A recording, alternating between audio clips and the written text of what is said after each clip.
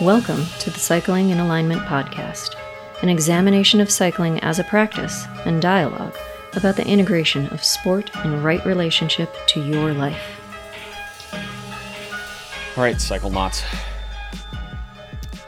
In case you didn't know this, I'm a bike fitter, so I get a lot of questions about cycling shoes.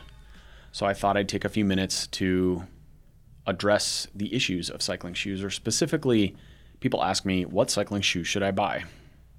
And there's quite a bit that goes into this, but I'm going to give you a spoiler. The answer is, if the shoe fits, wear it. You've probably heard that before. Sorry to be so colloquial. My favorite tip to give people when they're shopping for shoes is go to a bike shop with a large selection of the appropriate model that you're looking for. Meaning, if you're looking for road shoes, go to a shop with a good selection of road shoes. If you're looking for mountain bike shoes or gravel shoes, go to a shop with a large selection of said category. Say hi to your helpful employee. Ask them to bring you one of every flavor they have in the size that you wear, and then ask them to leave you alone for 30 minutes. And what you're going to do is try on each shoe back to back. This is key. It's the back-to-back sensory experience that enables you to really figure out what's going on with the shoe and get some idea of how it's going to wear on the bike. And that part is a challenge because your feet work differently when they're on a bike. And of course, this is one of the biggest problems in cycling, is that you have to mount a cleat onto it and then ride it to really get a feel for it. And then of course, as soon as you do that, it's no longer returnable. Lame sauce. It's kind of like saddles in that sense, except arguably worse, because there are saddle testing programs. I'm not aware of any shoe testing programs. So how do we figure this out? All right, step one, do you need insoles or orthotics? Let's define clearly. First, when you go to a shoe, a cycling shoe sales store, otherwise known as a bike shop, and you take the shoe out of the box, 99% of all shoes do not have an insole or an orthotic in them. What they have is a liner. This is a flat piece of foam that's usually 3 millimeters thick. And if you took it out of the shoe and placed it on the floor and pushed your hand on it, you could smush it flat. It might have a gentle curve to it, but that's not going to provide any support for your foot. This is a Band-Aid at best. And for 99% of all riders, this is insufficient support in the heel cup or the medial arch, or even the lateral arch, depending on your foot mechanics. So most riders need more arch support than is given in a standard cycling insert or liner. There are lots of off-the-shelf orthotics that are pre-made out there. There are many good brands. I'll put some examples of some commonly used brands that I carry in my shop in the show notes. The key is to get one that cups your heel properly and fits your arch height properly with a neutral foot. What do I mean by that? Well, we want you in a position that's close to sub-talar neutral. And when you put your foot in that position, that means not pronated or not supinated, then the arch of the orthotic will closely mirror the arch of your foot. I'm going to unpack a lot more about the details on this with an upcoming episode with Aaron Anderson at PTI Orthotics. So keep your pants on if you want to know more details. In the meantime, check out the links and you can get some good ideas on where to start. So when you have your orthotic insoles figured out that are the right size for you and the right length for your foot, take them to the shop with you. When the salesman gives you your 8 boxes of size 42.5 shoes, you're going to take your shoes out of the box, take the liner out of the shoe, replace the liner of the shoe with your orthotic, and then put your foot in the shoe. If you want to verify that the 42.5 is the right size for you, a really easy way to start this process is when you take the liner out of the stock shoe, put your foot on top of it. Line up the heel with the heel of the liner, and then look at the toe profile. Look at the toe box profile of the new shoe. There should be a gap between the longest toe and the end of the shoe, but how much of a gap depends on some factors. You also may notice that your toes hang over the edge of the liner. And if they hang over the edge of the liner significantly, then you know that your toes are going to be squished to meet the shape of that liner. So commonly, what happens in cycling shoes, this is one of my biggest problems with cycling shoes, is the toes will be crushed from the side because the toes of cycling shoes are rounded off to look really like Italian leather dress shoes. And this is crap. This is cycling shoes being made in a really old traditional manner where the craftsman makes a last and then they smooth the last and aesthetically modify it to make it ostensibly more pleasing. And I'm just going to be direct now. Nothing pisses me off more because I don't want my feet to look aesthetically pleasing when I'm riding a bike. I'm going to say that again because I know it's going to rub some of you the wrong way and I'm getting your feathers up on purpose. I don't want my feet to look aesthetically pleasing when I ride a bike. I want a screwdriver, a perfectly functional screwdriver, meaning I want a shoe that is a tool that helps me pedal a bike and allows my foot to take its natural form. This means letting my toes spread out. Most shoes in the market don't really do a good job of that. There are a few exceptions to that rule. So I'll break those down. I know you want me to name names, so I'll just do it. So you've got your foot on this footbed, this liner, and you're seeing if the liner matches up with the toe width and shape of your foot. And then you have to make a decision about the length of the shoe based on how crushed your toes are going to be. Some shoes have better toe box shapes than others. Two shining examples are Lake and Bont. And they can be quite a bit better than a lot of other shoes in the market. The new Specialized shoes are pretty good. Also, they've got a nice wide toe box, as well as the new Bont Triple X shoes. Those have a nice narrow heel cup and a very wide toe box. So some good examples of some shoes that are starting to think outside the box and make things a little more foot-shaped, which is what we want. We want a shoe that's based on the anatomy of the foot, not based on an artist's conception of what you should look like when you're wearing a tuxedo. Prada's awesome, but not on a bike. So the other factor that you'll have to deduce once you get the shoe on with your orthotic in it is the volume of the shoe. The volume is just like it sounds. If you were to fill the shoe up with water, how much water would it hold? Your foot has a certain volume and shoes have a certain volume. And that can change a little bit based on the pliability of the upper, although most modern shoes, fundamentally, the construction is the same. So this is one area where people get confused a little bit, and I'll try to simplify it. It's the same discussion as saddles. A lot of saddle websites have 19 models, and really there's a fraction of a difference between most of them. Maybe carbon rails and maybe a little bit of color or slight variances in the base shape. We're talking very slight. And from a fitting perspective, they make virtually no difference. Well, the majority of shoes are made that way. They're fundamentally a slightly curved piece of carbon fiber, basically a flat piece of carbon fiber that's got a slight amount of toe lift and heel rise to it, and I'll describe what those variables mean.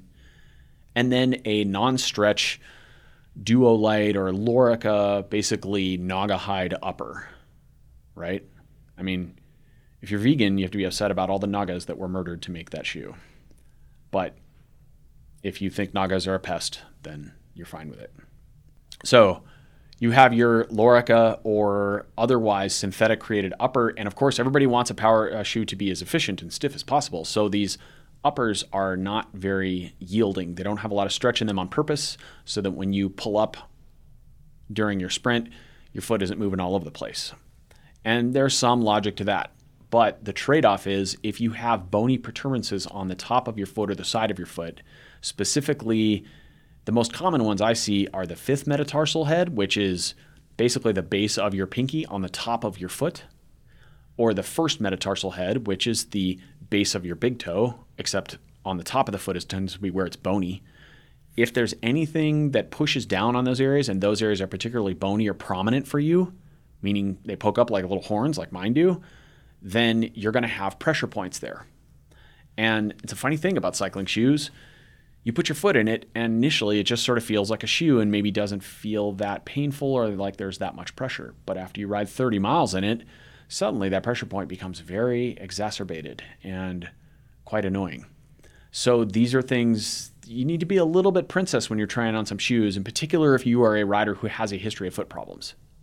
If you've done a fulfillion miles and your feet have never bothered you, then there's a reasonable chance that you can be a bit blissfully naive about your shoe choice and still get away with it. Although Another funny side note is that foot problems can develop over years. I've seen multiple clients come into me and say, I've been wearing the same pair of shoes for 2 years and suddenly I cannot wear them anymore because of this indescribably painful point here. And they point to some random part on their foot.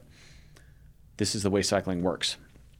Because it's so repetitive, a tiny change in your function can suddenly result in a pressure point in the foot, and that pressure point can become intolerable after a certain number of kilometers or revolutions of the pedal. It's just the way that works. Not unheard of. So, when you put your foot in the shoe, what you're feeling for is the overall volume of the upper. And in particular, where most people have problems is the lateral aspects of the metatarsal heads. That's that area I was just describing. The base of the first toe and the base of the fifth toe. That's by far the most common complaint area I have in shoes. So if the toe box is too narrow for your foot, you're going to get crushing sensations there. It can manifest in a bunch of different ways. It can actually manifest as hot foot. It can manifest as pressure underneath the side of the foot. It can manifest as numbness between the toes because your metatarsal heads are being crushed together from the sides. Or it can manifest as just general foot numbness. But it's not only about comfort, it's about performance. If you're trying to push down on the pedal and your foot isn't free to slightly expand and move in a rhythmic way with that downforce and then relax and allow the force to dissipate, almost like a little bit of a rhythmic spring in that shoe, then you're going to lock down the foot too much and it's just going to cause circulatory problems and nervous system inhibition. So there has to be a little bit of natural movement, a little bit of natural ebb and flow, in particular when you're pushing really hard on the pedals and going hard at the same time on a steep climb, because there's a lot of torque on the bottom side of the foot during each downstroke. So that'll add up really quickly. It's a very additive type of activity. So once you get your foot in this shoe, you're feeling for the volume of the upper. You're also feeling for any pressure points by all our little cool mechanical devices we have on our shoes now, all our fancy stuff, Velcros and BOA, little windy bits, and other little clicky-clacky buttons and levers and stuff, especially the CDs that are all kinds of gizmos stuck to those things. But different shoes come up with different inventions. It seems like now the further we go, the more people are kind of leaning towards just going with the old BOA system. And what we're looking for is that those are sewn into the upper typically, or sometimes laser welded and glued into the upper, but they have to have a little plastic base, or at the very least, the BOA itself has a footprint, a round footprint that is rigid and non-pliable. And if that rigid footprint is on top of a bony protuberance or perhaps resting over a valley, then it can cause pressure points for you. If it crosses a tendon, such as the anterior tibialis tendon at the front of the ankle, if you stick your leg out straight and dorsiflex your foot, you'll see that tendon flex. It's the one that runs right down the front of the foot and connects with big toe. If that guy is being wrapped too much by a cable or there's a BOA on top of it, that may not work for you. So when you've got the shoe on, stand up, walk around in your happy carpeted foot trying on area and do some gentle one-legged squats. Push down on the shoe. Put your foot up on the bench. Push down on the bench as though you were driving into a pedal. Feel what the pressure feels like. Tighten down the upper tighter than you would anticipate you need to during a ride and exacerbate where the pressure points are if there are any. What we're looking for is a shoe that holds the heel in a very stable way. We want an upper design that drives the foot backwards into the heel cup of the shoe, and then we want a heel cup that's nice and snug around the heel that doesn't allow the heel to lift out of the shoe at all. So if you can reach down with one foot and stabilize the base of the shoe and then pull your foot out of the heel cup with the other, and there's a lot of movement there or there's not a lot of grip, then unless the heel cup is heat moldable, which a few models are, but many are not, most are not, if your foot's pulling out of that heel cup, that may not be a very good match for you. We want a nice, firm heel cup. So in my experience, as a general statement, most modern shoes have too wide of a heel cup and too narrow of a toe box. Again, the Bontrager XXX shoes are one of the best examples of a shoe company that's made good progress in that department. Another good example is the Bont Helix. That retention system is outstanding. It pulls the heel directly backwards. You can see by the vector of the cables that it pulls your heel into the back of the shoe. That's the design of the shoe. The Lake 403s are also an outstanding shoe. One of the best shoes on the market, bar none, in my opinion. It's like the perfect blend of carbon fiber stiffness with leather Ferrari driving glove. Pressure points that can be improved upon. There are ways to, if the shoe fits you perfectly in every way, but it is a little too narrow in the toe box, you can expand the toe box. I'll put a link in the show notes to a device that I own at my fit studio. It's not too expensive. I think it's about $50 you can get on Amazon.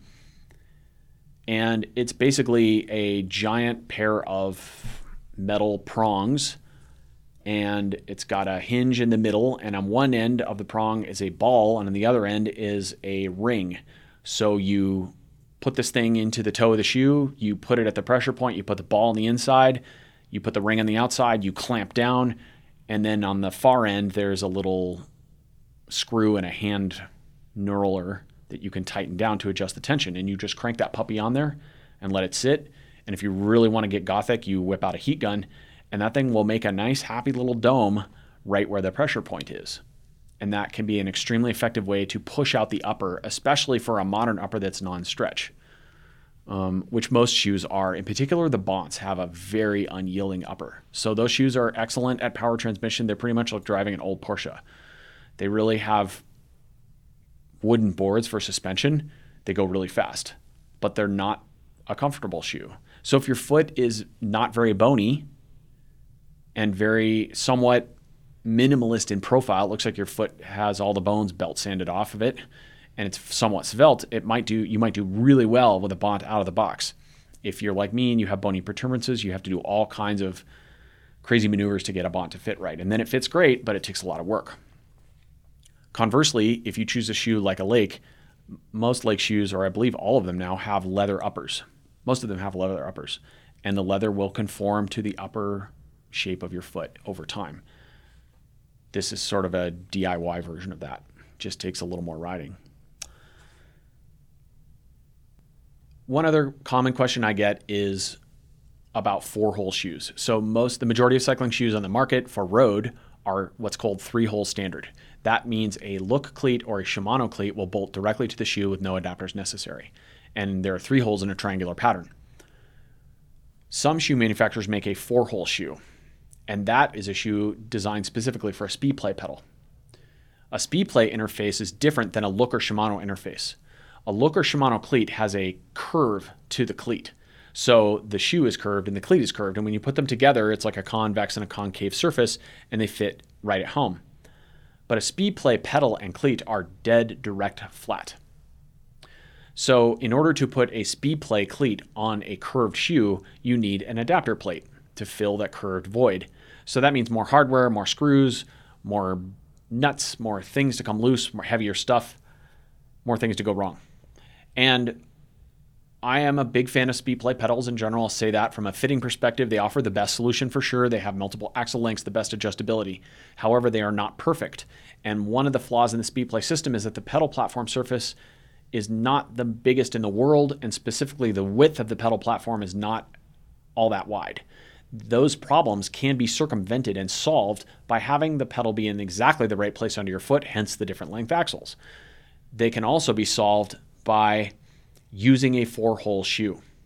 When you use a 3-hole shoe with a SpeedPlay and you introduce that extra layer of adapter, it introduces, even though those pedals are really well made and they've got great quality control, it introduces just enough play in the whole system to where it kind of causes a little bit of an issue with everything.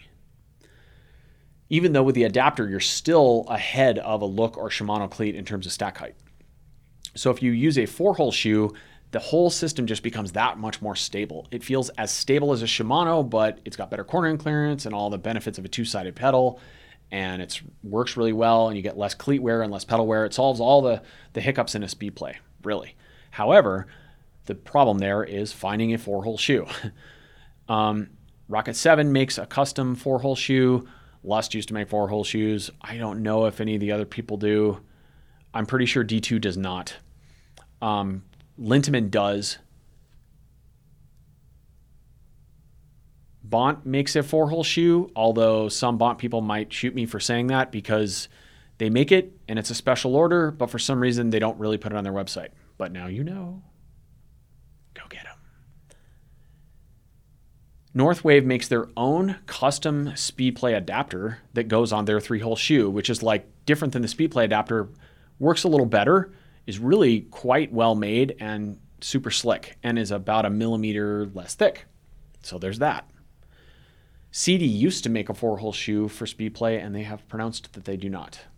And I'm going to be honest, this has nothing to do with Speedplay, but CD is the last shoe that I recommend for most of my clients. I used to ride in CD, rode them for several years. Maybe I'll unpack that with Charlie or with Aaron, but CD just... There's modern progressive Italy, and then there's Italy that still thinks it's 1948. I'll stop there. One more 4-hole shoe option is Lake. They make their 4-hole 403 shoe, which is their top-of-the-line road shoe, which is the heat moldable version with the bathtub-style carbon fiber body. And when you put that with a Speedplay pedal, it makes an amazing system. It brings the whole thing to life. It works really well. One thing to consider in your shoe selection also, speaking of Bont, is a bit of your fiber type and your neurotype. Your goals in the sport. What do I mean by that? Well, are you a very fast twitch athlete who has good reaction time? Are you sprint oriented and criterium oriented? You probably want a shoe with a more unyielding upper and a little more power transfer, right? A shoe like the Specialized has Dyneema fabric in the upper. A shoe with any non-stretch fabric, some more than others. A shoe like the Mavic Comet Ultimate Carbon shoe, I believe it's called, has a carbon fiber exoskeleton. Very stiff, very unyielding. If that shoe fits you well, that might be a good choice for you. Shoes on this side of the spectrum, the Bont end of the spectrum we'll call it, are very unyielding, very rigid, and they work for a certain neurotype of rider, a rider who wants very precise control over their feet and tends to thrive in a situation where they have a high degree of proprioceptive feedback, right? These types of riders, if you can't figure out where you fall on the scale, you're the type of rider who could ride with no socks and feel comfortable. Or you always prefer a thin sock over a thickly padded sock. If you're on the other end of the spectrum, you would gravitate towards Rapha shoes, Lake shoes, the older versions of Mavic shoes. All these shoes were basically carbon fiber soles with flip-flop uppers. Like they pretty much had almost no real substance to the upper at all, and they allow a lot more foot expansion and foot movement. And so if you're on that end of the spectrum, you can get away with wearing flip-flops on your bike and ride around and feel like you still make almost as much power as you do in your racing shoes. You can wear a thick sock in the winter, not really seem to care. You don't really know what the word proprioception means. So if you're on that side of the spectrum, then you want to gravitate towards a shoe that's less structured, less stiff. The chances of you getting in a Bont and liking it are probably not that good because a Bont is really geared towards riders on the other end of the spectrum. So when you know yourself a bit, you can look into the philosophy of the shoe and the design and sort of figure out what might work better for you. A shoe with less of a heel counter, less structure, less non-stretch gizmos on the top, and probably more leather, natural material-based upper is probably going to do better for you if you're on the flip-flop end of the scale. Now, all shoes have two factors built into the sole. They have toe spring and heel lift. So if we put our shoe on a table, a flat table, and we rest it on the table and look at it from the side, we see that the toes kick up in the front, and we see that the heel kicks up in the back. The kick up in the front is toe spring, and the kick up in the back is heel lift. Why do shoes have this? All cycling shoes have this, or well, the majority of them have some heel lift and toe spring, and when they're built properly, they have those in roughly proportional amounts, or perhaps a bit more heel lift. They have it to activate a mechanism. It's called the windlass mechanism. And the windlass mechanism is a function of the foot and specifically dorsiflexion of the first ray, which activates the plantar fascia. What does that mean, Pierce? English, dude. What that means is as you pull your big toe up towards your shin, that increases the tension in the medial arch, which is the big arch that runs from the ball of the foot to the heel, basically. It puts tension on that arch. Now, why do we care? Well, this is an important part in walking. And when you walk, you strike the heel, and then you roll through the midfoot of the walking phase where the foot kind of lays down on the ground and the arch is tensioned. And that's when your arch acts like a small suspension bridge. And then the ball of the foot hits the ground, and then the heel lifts up, but the toes are on the ground. And that means you have to dorsiflex your toes in order to have proper walking gait. Dorsiflex means your toes are bent back upwards towards your knees. If your first ray in particular, your great toe as it's known, your big toe, doesn't have sufficient dorsiflexion, then you walk funny. And that has implications all the way up to your back, your hips, your back, well, through the knees, everything. It impacts everything. So having strong, mobile, happily functioning feet is essential to proper walking. And spoiler alert, we're going to get into this in a future episode with Aaron and also a few other guests I've got on my list. But cycling does not do wonders for the function of the human foot.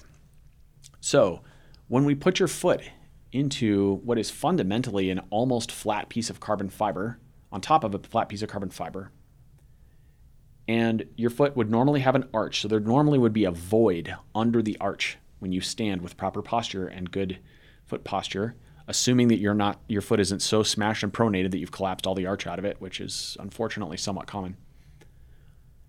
When there's that void there, we want to control our foot and make all this power. So we're going to tighten down these boas and Velcros and dingies and smash that arch against that carbon fiber platform. Well, we forced our foot into pronation, but also we've taken away the ability of the windlass mechanism to really work, because it's not going to work in a cycling shoe anyway without arch support, because the toe doesn't have a way to dorsiflex. You can't flex your big toe and push it up when you're cycling, nor would you want to. Dorsiflexion and the windlass mechanism are activated by force against the ground. That's a passive activation of that tendon. So how do we passively activate it? We use arch support. So if dorsiflexion and the windlass mechanism are a fundamental part of the normal walking gait, if we don't activate that in a cycling shoe, it follows that you're probably not going to get proper muscular activation during cycling. Now, I'm not saying you can't ride your bike without arch support. I'm pretty sure you can. But I'm also pretty sure that if you made it this far into this podcast, you don't want to just ride your bike. You're some sort of performance wizard, and you want to ride it as fast as possible. So go get some footbeds and properly support your arch. Okay, why am I talking about all this? For those of you who've been around for a little while, you'll remember an older French shoe company called Carnac. Carnac had an insane amount of heel lift in their shoes, like a ridiculous amount. They also had a pretty solid arch built into their shoe. This was effectively a crude orthotic. If you want to try this experiment at home to see what I mean, you can. Just stand on the floor with bare feet. Notice the height of your arch. Now, stand up on the balls of your feet, the first and fifth metatarsal heads. Spread the weight evenly between your big toe, the ball of your big toe, and the base of your fifth toe, and lift your heel off the ground. Look at your arch. It will be curved. So the shoemakers at Carnac figured, well, if we give a shoe a big heel lift, that will activate the arch. And it did. It worked in sort of an artificial way. It was like a very crude form of orthotic. The problem is, if people have excessive pronation because they've been walking around in leather foot coffins their whole life, or they have really lax foot tendons and they've never been clued into foot posture, then they put on a Carnac and they're going to get plantar fasciitis, or at very least have arch pain, because their arches are going to be stretched for the first time ever in their lives. For the record, this is also a consideration if you go out and buy yourself a pair of orthotics and go straight to the moon on arch height, and you have a history of plantar fasciitis, or your arches are really tight, your feet are really tight, just be cautious. Getting plantar fasciitis is just like that time that you crashed and landed on your palms and you skinned all the skin off of your palms. And then for the next week, you walked around the house cursing and saying to yourself, I will never ride a bike again without gloves. Why am I such a moron? And then next week you went out and rode without gloves. If you're like me, because I don't like gloves in general, except really nice leather ones. Getting plantar fasciitis is the same thing, except maybe even worse. Because guess what? We use our feet for a lot of things. Like, every time we want to walk to go pee or drink water or get out of bed. So when your feet are injured, you can't do anything. It really sucks. And it also takes eternity to heal. So if you feel plantar fasciitis coming on, be careful. Find some treatment. Take it seriously because it just takes forever to heal and it really sucks. So when you look at your shoes, you can also compare the toe spring and the heel lift of the shoes that you are considering purchasing. In most modern shoes, to be fair, it's pretty close. The difference between a DMT, a Northwave, a Mavic, and a Shimano in terms of heel lift and toe spring, it's probably not more than a couple millimeters. But there are a lot of shoes in the world, and I just wanted you to be aware of what those factors are, because this is one of those nebulous factors that people don't really consider when they're buying a shoe, or maybe they're not aware of it, and they go from one pair to another, and the toe spring changes, and they are really careful about measuring their cleat position and getting them in the same place, and they just can't figure out why these shoes feel so different. That's one of the biggest reasons. If the toe spring in particular forces you into more dorsiflexion, that's going to increase the windlass mechanism in that foot. And that's going to have a big impact on the plantar fascial tension. And that in turn will change muscle recruitment factors and things like ankling. It'll stress your fascial system all the way up the leg, probably all the way up into your back. So ultimately that can have a non-trivial impact on your riding, especially if you change shoes mid-season. I've done this fire drill many times and changed shoes mid-season, and it has completely destroyed me because I am, as we've discussed before, well towards the princess end of the adaptation cycle of bike fit, hence bike fitter. I get a lot of questions about custom shoes. I've ridden in a lot of different custom shoes in my whole racing adventure. I've also had a lot of custom footbeds and orthotics. And we'll talk, I'm not going to unpack a whole lot about that here because I am going to get into depth on a future episode with Aaron Anderson. That's coming up. So, like I said, keep your socks on. I said pants before, but socks would have been more apropos. Keep your socks on, people. All right, so I will expand a little more on orthotics and footbeds because I know people are going to be running around in circles on this if they listen to this and they don't have any. Do not go to the drugstore and get Dr. Scholl's. Those are a nightmare. They're going to be way too thick, way too blobby. They won't fit in your cycling shoe. Even if you get them in there, your foot will probably fall asleep. They'll be a terrible solution. So as I mentioned, I'll put a few links to some brands in the show notes, but the common off-the-shelf ones that I have had success with are Tread Labs. They're made in the US. They've got a carbon fiber one, a carbon fiber footbed, and a thermoplastic one, and each size comes in 4 different arch heights. They've also got metatarsal buttons, so they're very customizable, really cool. That's a great company. I worked with them this year at the EF camp, and they got, I think, 7 or 8 of their riders using their footbeds. So that's a great product. Another one I've had some success with is Superfeet. They make a carbon model footbed. That one's pretty good. The arch height's a bit limiting. It's a little low. It's like, it'd be about, in Tread Labs, they've got a small, a medium, a large, and an XL. The Superfeet is between, it's like barely above a small. So it only works for people with pretty low arches, and there's no option to go up from there. So we have to build up the arch underneath by adding an arch cookie, it's called, where we cut out some little foamy bits and do some taping and gluing, and then you boost up the arch some. That can work. Another brand that some of my Steve Hogg fitting colleagues have used and had success with is Icebug. That's a good option. I've seen a couple of those in person, and they seem to be pretty well made and reasonable. Another brand that I've used in the past and had great success with, and clients seem to love them if you're more on the end of the flip-flop side of the spectrum, is G8. A G8 footbed, those are Australian made, and they have replaceable arches in 5 different sizes, but you can also custom place the arch by snapping it on little prongs and move it forward, backwards, left, and right. So that allows a fair amount of customizability. The limitation on those footbeds is that the guy who made them, he prefers a model where he has a lot of foot motion in the cycling shoe, which I'm not opposed to at all. It doesn't work for me, but it does work really well for some clients. So you have to figure out what works for you. So if you want a footbed with a little more compliance, a little more motion, then the G8's a good bet for you. The arches do push against the plantar fascia and give you really more of a proprioceptive feedback, but they're not strong enough to provide you with a real structural support. So an orthotic can provide two functions. It can either just provide proprioceptive feedback to let that arch know that there's something there, or it can actually provide a structural support, which physically, mechanically holds the foot in a more neutral alignment. And again, we'll unpack a lot of the philosophy on when to do what with Aaron. But think of it this way. If you're a massive pronator and you jack your foot up, effectively it's just like putting a jack under a car to fix a flat tire. That's a great analogy. So you have a flat tire, your car is leaning to one side because the rear tire is flat. So the whole thing's crooked. So you put a jack under it and you and you raise your car up. That's effectively putting a mechanical device under your foot, your arch, to hold it in a more subtalar neutral position. Did you fix the flat tire? Well, no, you just added a device there, right? Really what we want you to do ultimately is start making power from a more symmetrical place with less pronation, less medial collapse, less leaking of torque, right? More stability in the joints.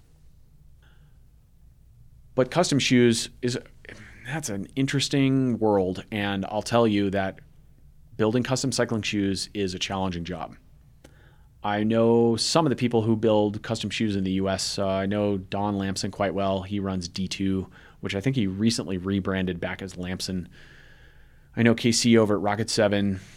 One of the original gangsters of custom shoemaking, Bart Sheldrake, has retired, which is sad because that guy was crushing it. And I still have 2 pair of his shoes, which I resurrect every once in a while. In fact, I even shot some photos of my Lust shoe prototype. That's Lust, Lighten Up Speed Technologies.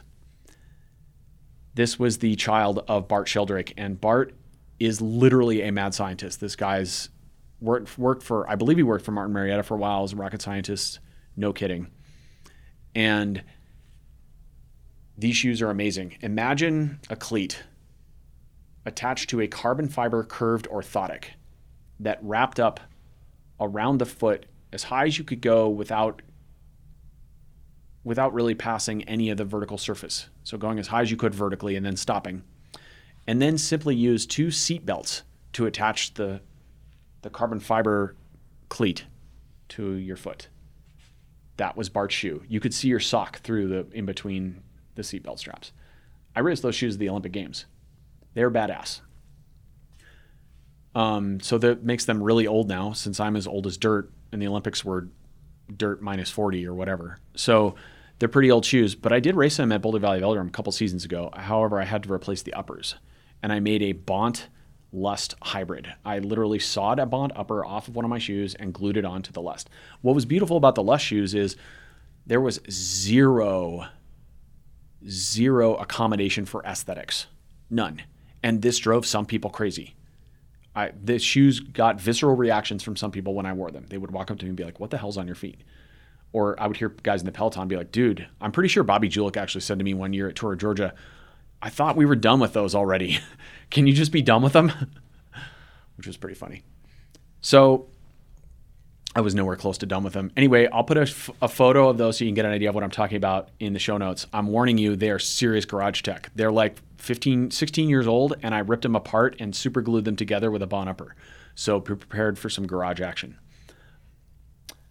Simmons Racing, who I believe is out of Florida, he makes some really nice looking shoes now. He also does skates. There's a big skating crossover between those two worlds for some reason. Casey at R7 is also a skater as well. So there's that.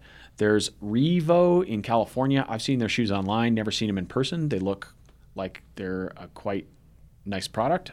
That's not true. I've seen a couple pairs in person, and they seem like they're well made. And then there's, of course, I always get the question about Adam Hansen's Hansino custom shoes, which are perpetually not for sale, but seem to be available, and he races them in Europe. And they look like he took his foot and dipped it in carbon fiber and then glued a bow on the side. That's pretty much what happened, or behind the cleat. They're about as minimalist and extreme as you get, which is pretty much Adam Hansen's entire life.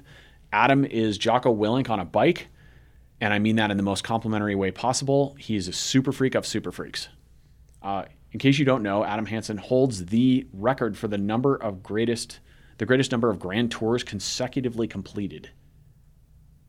Like literally Giro, Tour, Vuelta, Tour, Vuelta, on and on and on. I think he went to 17, which is, maybe it's 16. Anyway, we can look it up. That's whatever. Any teen is astounding. So Adam's a super freak, and he also makes shoes. I think he also sells microprocessors and trades stocks and owns a country. There's one minimal cycling shoe brand I want to mention that I've never seen in person, but some of their design ideas look pretty interesting. It's called Lintaman. We'll put a link to that site in the show notes as well. He's got a couple minimalist shoes, and then he has some kind of more conventional shoes that are still have some interesting ideas. I've frequently been close to buying a pair of those just to try them out because I'm curious, because he's really thinking outside the box. So that makes his design pretty interesting, but I have yet to actually see them in reality, so I can't tell you how they function. If somebody's got some experience out there with Lintaman and they want to let me know, please send me a note and hit me with some info. I'd love to hear more about it. That's Cycling in Alignment at fastlabs.com. Disclaimer, I am subject to landslide emails. Email landslides from time to time. So I appreciate your patience. Because of the power of the internet, we have now confirmed that I was wrong about Hensino's amazing Grand Tour record. He did 20 Grand Tours in a row. That's a 2 with a 0 after it. Holy crap, dude.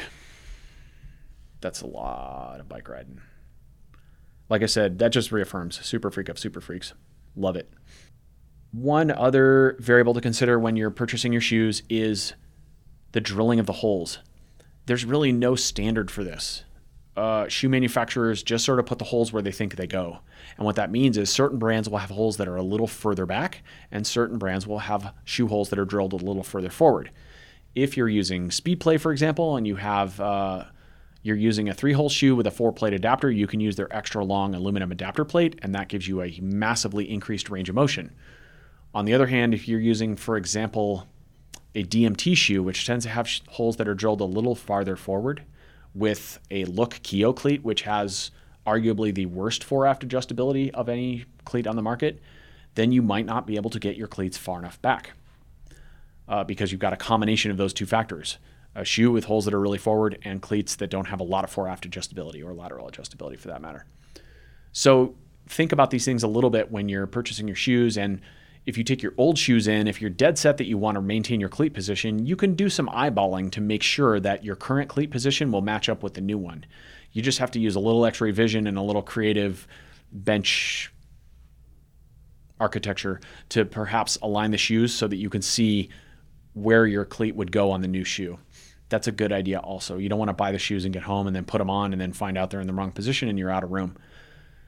You can drill out shoes and make holes longer or make new holes. That I've done it several times. It is semi-challenging to a huge pain on the you-know-whats to impossible, depending on the design of the shoe. For example, some modern Giros have a molded compartment where the cleat nuts will be stationed.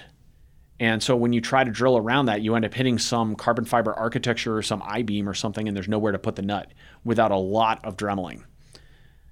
People ask me if I can do that. I can. Am I willing to? Not necessarily. And the number one reason is, this is one of the reasons Bart got out of making shoes. Carbon fiber particles, when you Dremel them or drill them, are extremely small, and they embed in your lungs, and they pretty much stay in your lungs forever. So even with an N95 mask or some crazy filtration system, you're inhaling some carbon fiber dust.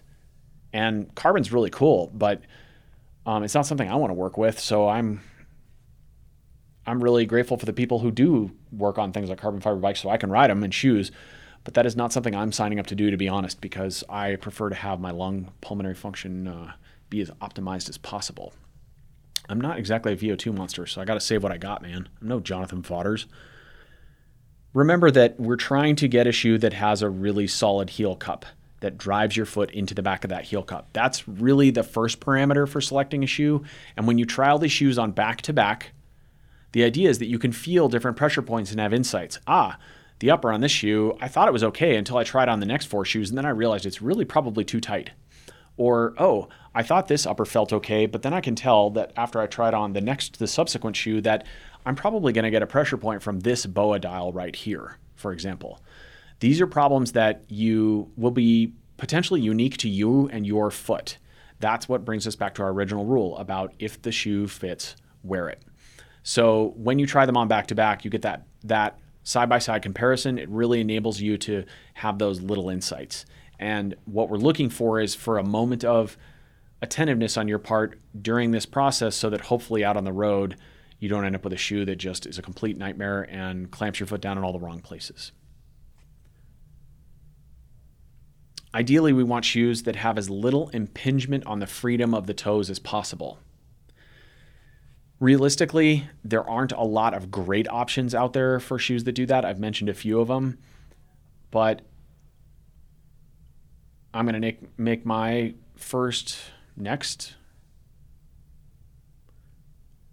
my claim to fame will be when I make a cycling shoe that allows complete foot freedom but still transmits power effectively. I've got a design in my head. Are you a carbon fiber person? Are you a shoe manufacturer? Do you have connections in these areas and you want to make a shoe? Come talk to me. Let's make it happen. I've got seriously crazy ideas. I'll stop there because also I'm going to unpack this in another future episode with a surprise guest. No, I'm not going to tell you who she is because it's a surprise. I just said that. Were you not listening? But here's a hint. Check out this resource. There's a website called Feet Freaks. That's Feet, F-E-E-T, Freaks, Freex.com.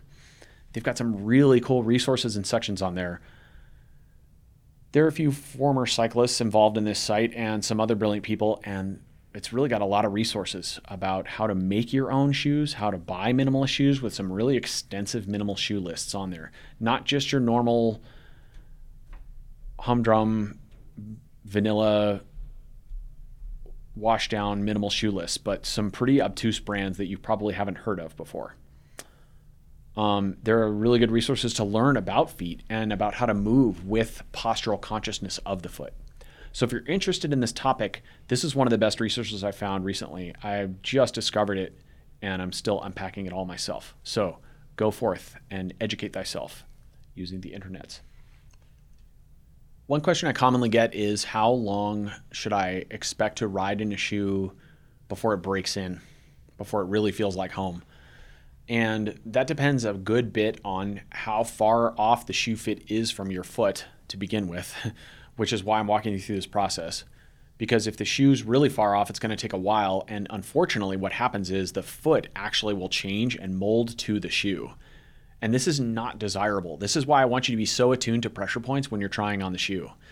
Because feet will change based on the structure of a shoe, and in particular with a racing shoe or a shoe that's got a non-stretch upper and a carbon fiber base and sometimes some really aggressive heel counters. We see riders actually I see people having bony growths and fascial deposits being laid down in areas where they have a lot of pressure on the feet. And this is not optimal. You do not want your foot to mold itself around your footwear. This is counter to the philosophy of what we want, which is to allow your foot to be a natural, healthy structure that supports weight, enables gait, enables running, things like going to the refrigerator to eat food or cook dinner, really important stuff. When your foot can do that, then it's functional. And if your cycling shoe is changing the fascial load of your foot or the muscular strength of your foot, or limiting it, then you're working towards dysfunction, not integration. That's not what we want. So if your shoe doesn't feel quite comfortable in, I would say, 2 weeks of very consistent riding, say 5 or 6 times a week, and you're getting pressure, then you either need to consider having that shoe altered somehow, like in the way we spoke about with my little ball and ring Gothic manipulation device, or a heat gun, or consider if you try those methods and you still can't make enough room to make those pressure points go away, then you got to consider that that shoe doesn't work for you. Leather is different. Most shoes have a synthetic upper, and those will take longer, but they also ultimately conform less to the foot. They're really not going to change that much, to be honest. Maybe inadvertently through some breakdown of materials, but leather will actually change and mold to the foot and conform to the foot. The old school trick used to be get caught in a rainstorm on purpose, and then ride really hard, tighten your shoes down and ride really hard in them, and then the leather would just mold, right? Then it was like old school heat molding. If you have further questions about shoe fit and you feel that I missed something, or I wasn't clear, or you just want to yell at me or give me a high five, or I solved all your foot problems, hit me back. You can do that via electronic email. However, it requires that you use the tiny pads on the end of your fingers and the QWERTY to maketh the emails. cyclingin alignment@fastlabs.com. Thanks for listening. Stay safe and pedal fast. Thank you for listening to the Cycling in Alignment podcast. I hope you enjoyed today's show. If you have some feedback about the show, you can email me at cyclingin alignment@fastlabs.com. That's all just like it sounds. cyclingin alignment@fastlabs.com. We will also put the link to this email in the show notes and some links to some socials in case you want to hit us up there. We appreciate your positive feedback if you like the show. If you didn't like it, well, that's okay. You can let me know about that too.